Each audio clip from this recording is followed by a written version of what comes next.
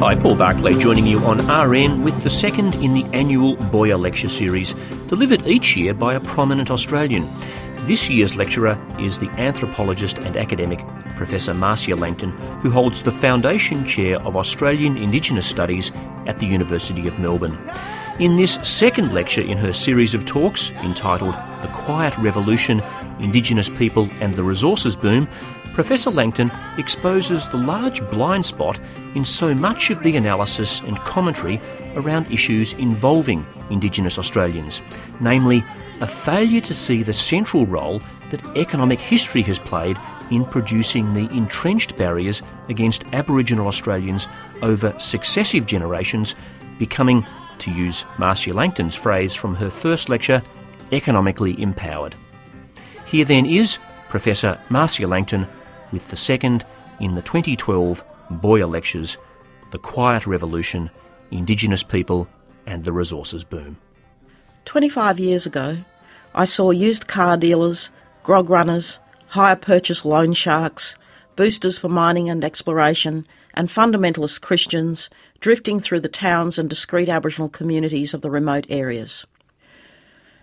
The used car dealers sold Aboriginal people decrepit second-hand cars for prices ranging from $2,000 to $10,000. They made enormous profits and added to the strata of racist mythology and hatred. They were welcomed by Aboriginal people, who remained unaware of their predicament as a targeted, vulnerable market, and welcomed into their communities throughout the Central Desert when royalty checks were due. Happy owners of these wrecks drove them for a month at best and a couple of days at worst, before they were abandoned permanently by the side of the road leading to the community. Many of the car bodies remain there, exactly where they stopped all those years ago, although now rusted out along the roads that cross the desert. When word reached the spivs in the big cities of the thousands of dollars to be made, more came with cargoes of cars loaded up on big trucks and set up pop-up car yards opposite the Aboriginal organisations that paid out the royalty checks. They even flew Aboriginal flags. Every other Aboriginal property with an Aboriginal flag in the town was at risk of racially motivated vandalism and arson, but not the used car yards. That was a short, sharp lesson for me in the power of capitalism to cut through deeply embedded, intransigent race hate. Yes, they were exploiting Aboriginal people who lived in a world of poverty, but unlike anybody else in town, they turned up from down south and wanted to sell Aboriginal people something other than alcohol. I bought almost no clothes during the 7 years that I lived in Alice Springs. The no Aborigines rule extended to trying on clothes in shops, but an Aboriginal person could buy a second-hand car or a vehicle load of alcohol, no questions asked. In fact, we could buy alcohol just about anywhere in Alice Springs. There were more licensed alcohol takeaway outlets per head of population than anywhere else in the country. We could buy it at supermarkets, at petrol stations, at the Elders Rural Supplies store, at the sandwich shops, at the pubs over the counter, and around the side at the animal bars, the counter at a window of hotels reserved for blacks only. Whites were served in the driveway section or at the front bar. In the last lecture, I explained a new economic trend. The coincidence of the transformation of the mining industry from the bare-knuckled approach of the 1960s to the early 1990s, when access to Aboriginal land and reserves for mining projects involved imposition of projects without consultation or negotiation, forced removals, and no regard for impacts on Aboriginal communities. With land rights and the recognition of native title, however, which required mining companies to negotiate with affected Aboriginal people, thousands of agreements that acknowledge the impacts and provide benefits have changed the economic situation of Indigenous Australia irrevocably. Thousands of jobs, scores of contracting businesses and income streams from native title payments are the result, and the basis for an economic future if only government policy settings would move from protectionism to economic empowerment. The conflict between the mining industry and Aboriginal people occurred with the coincidence of an earlier mining boom and the reforms of the 1970s, when land rights, civil rights and a rejection of racism brought Aboriginal people in from the cold. But there was another coincidence of factors at that time that have had an enduring impact on Australian society and explain much about the Aboriginal poverty: the legalisation of sales of alcohol to Aboriginal people, the emergence of the environmental movement, and the romanticisation of Aboriginal people as the new noble savages. All occurred in the same period in Australia, the late 1960s through the 1970s, and formed a toxic social and political brew. These developments became the most difficult of all the obstacles hindering Aboriginal economic development. Among those opinion leaders who hang on to the idea of the new noble savage, Aboriginal poverty is invisible, masked by their wilderness ideology. Whenever an Aboriginal group negotiates with a resource extraction company, there is an unspoken expectation that no Aboriginal group should become engaged in any economic development. They tolerate Aboriginal people as caretakers of wilderness only, while many other Australians see us as hopeless drunks. The poverty of these communities, deriving as it does from historical dispossession and economic exclusion, and for the last 40 years, high welfare dependency, gives a particular form to the kinds of consumption, distribution and marketing that take place in this distorted corner of the Australian economy. What the grog runners, spivs and drifters understand, more so than governments and banks, although in a cunning way, is the economic worth of these populations. So too do the large market players like the supermarket chains, which hold a major position in the Aboriginal economy of the North, selling food at inflated prices and alcohol at low prices to Australia's most poor, ill and vulnerable people.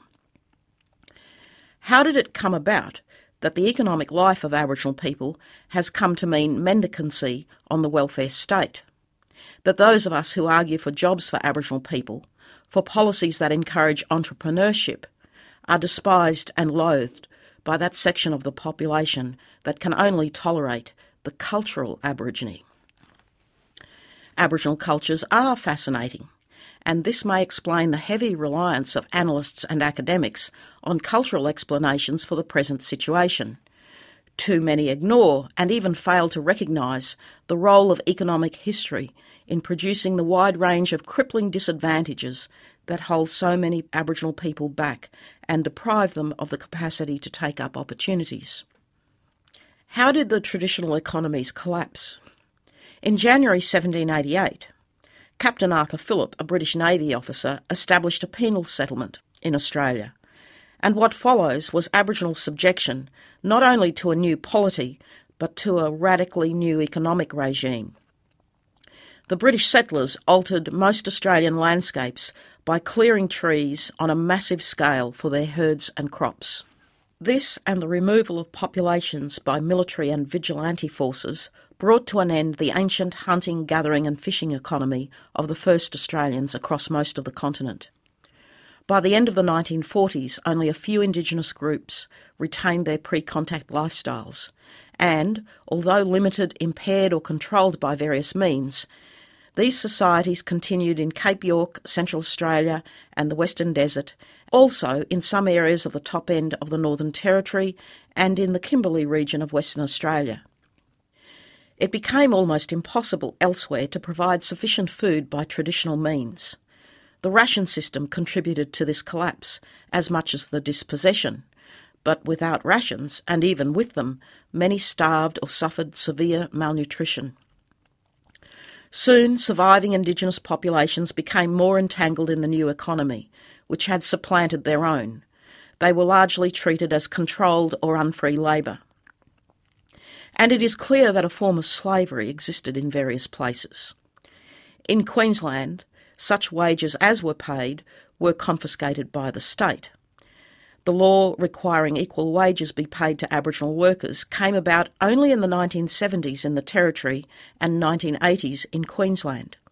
Even so, Indigenous people found livelihoods and became essential to the success of several industries, especially cattle production.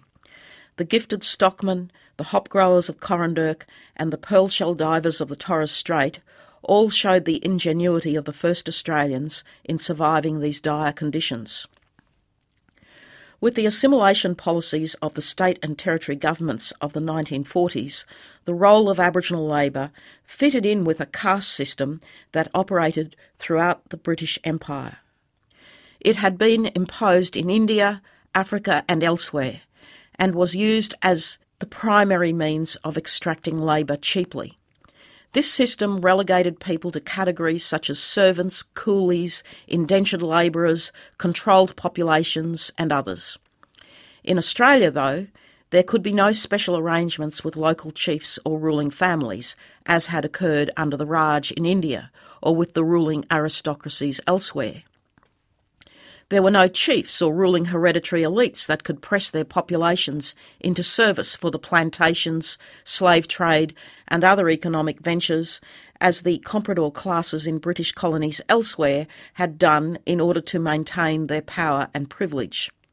These compradors, or native-born agents, served the colonisers and trading empires as collaborators in commercial transactions, a practice that did not take root here because of the violence and the conditions of slavery and controlled labour.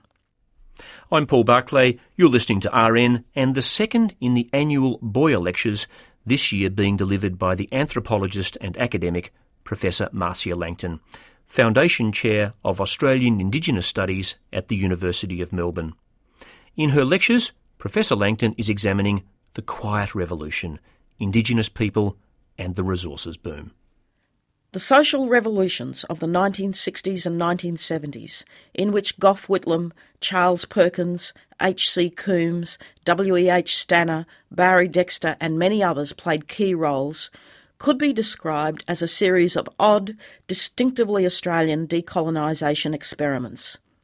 In retrospect, it has become clearer that the isolation of remnant Indigenous populations in an archipelago of Crown reserves posed a series of economic and social policy conundrums. Only a small number of men, we can see now, had turned their minds to the human rights disaster located on the outskirts of many rural towns and in city ghettos. The Australian frontier was a notably masculine one, and miscegenation with Aboriginal women was common. The embarrassment of coloured children, whose origins posed a threat to the establishment of the British way of life, with British wives and household domesticity, led to policies aimed at removing Aboriginal children from their families. These were labour policies intended to supplement the servile population with trained children. Those exempted from these policies remained on Crown reserves, gazetted for the benefit of Aborigines, and whose racial identity was, at least formally, that of full-bloods. The reality on the ground was, of course, quite different. Reserve populations remained mixed, and the goal of racial hygiene and segregation was never achieved in practice, a fact that the idealists who hold to fantastic ideas about authentic traditional Aborigines should consider.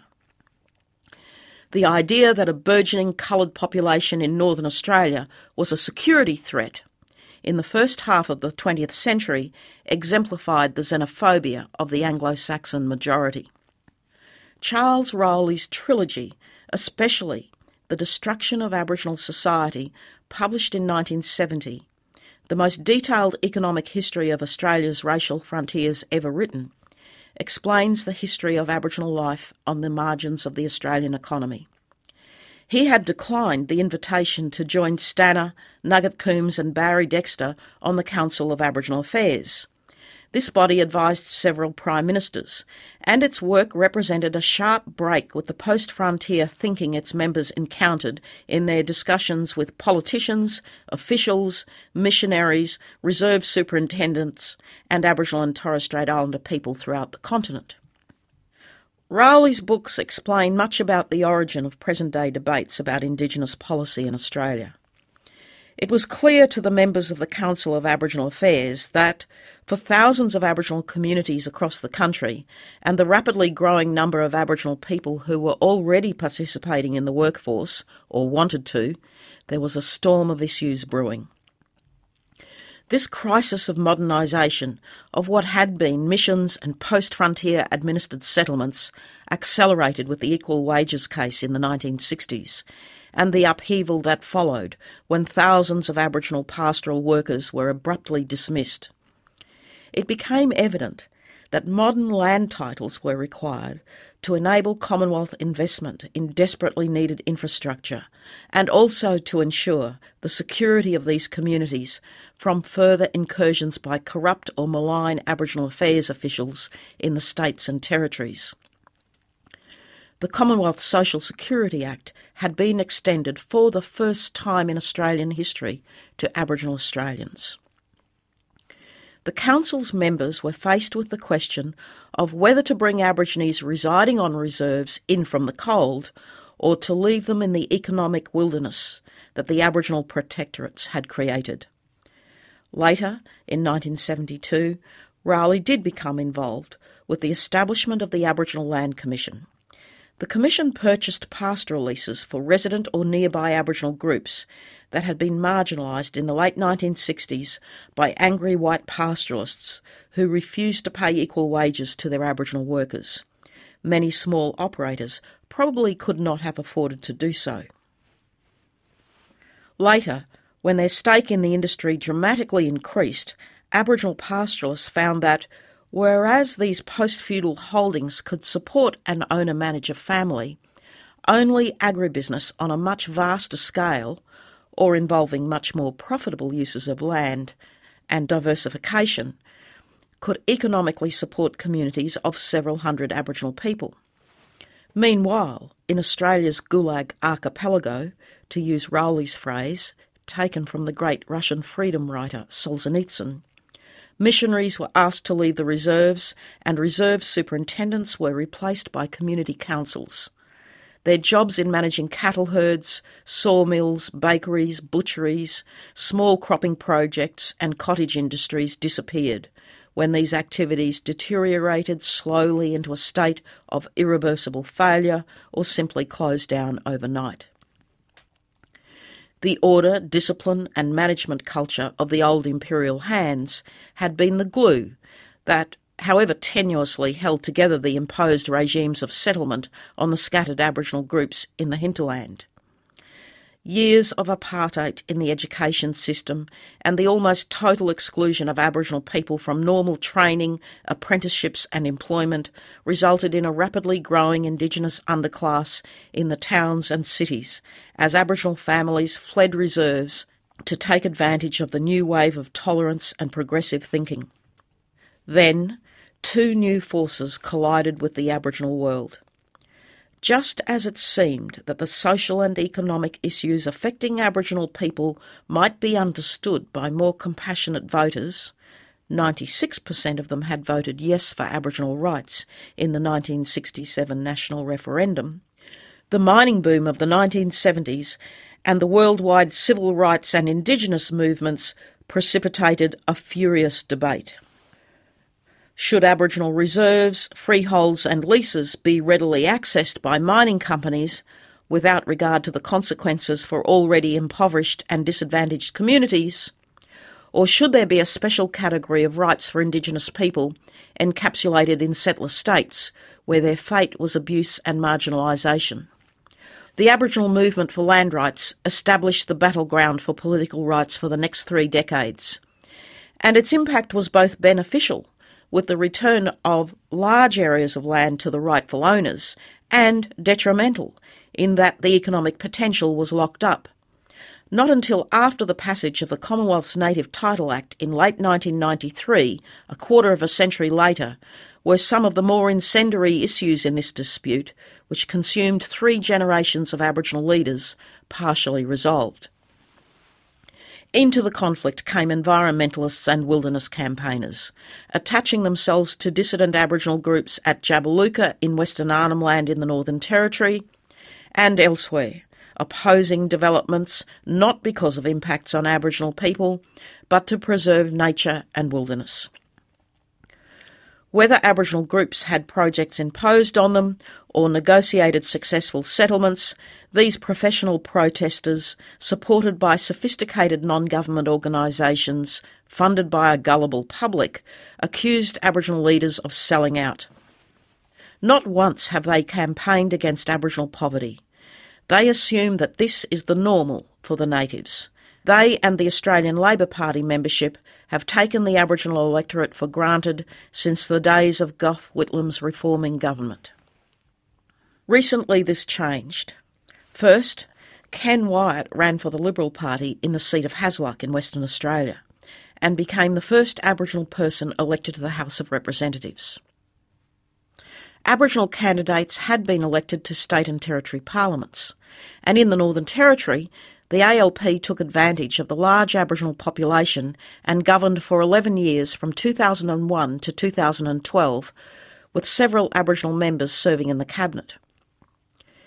In 2012, fed up with the failure of the Territory government to serve their interests fairly, Aboriginal voters in the bush threw out the ALP government that had ignored them and delivered victory to the Country Liberal Party.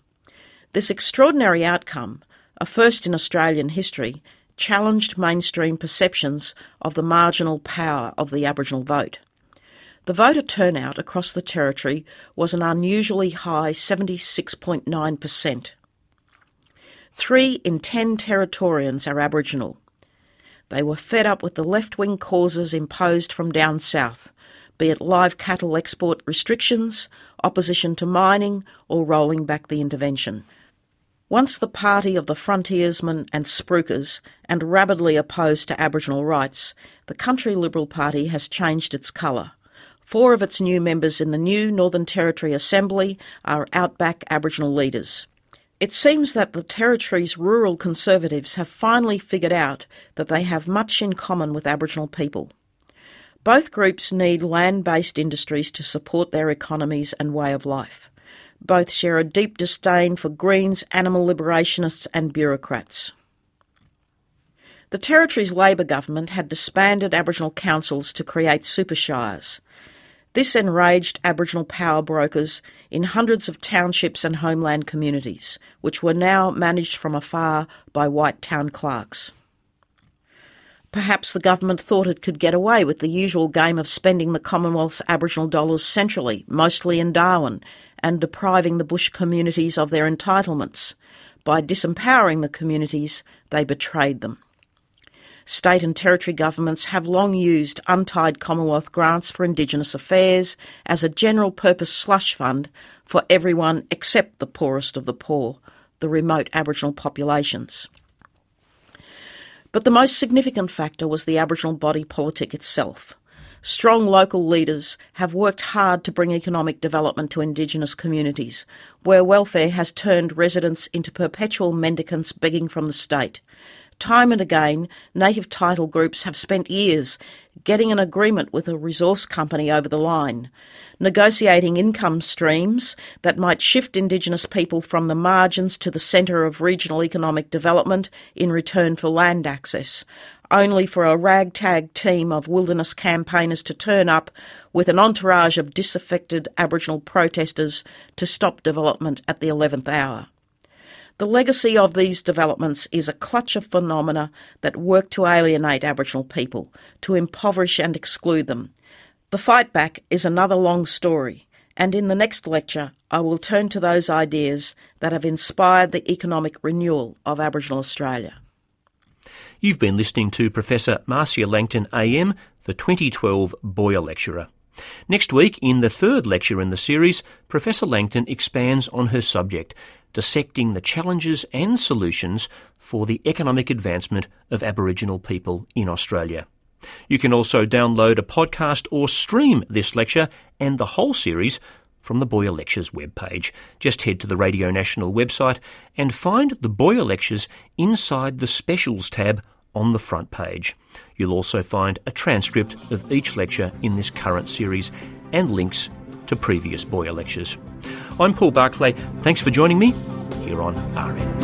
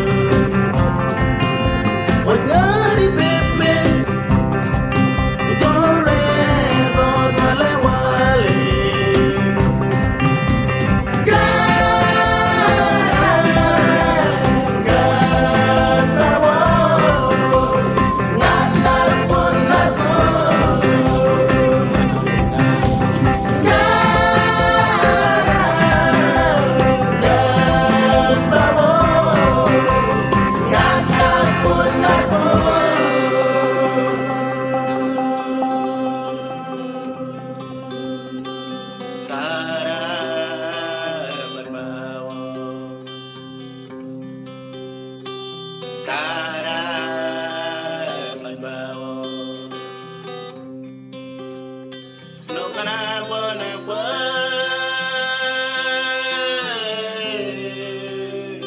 gene gene gene gene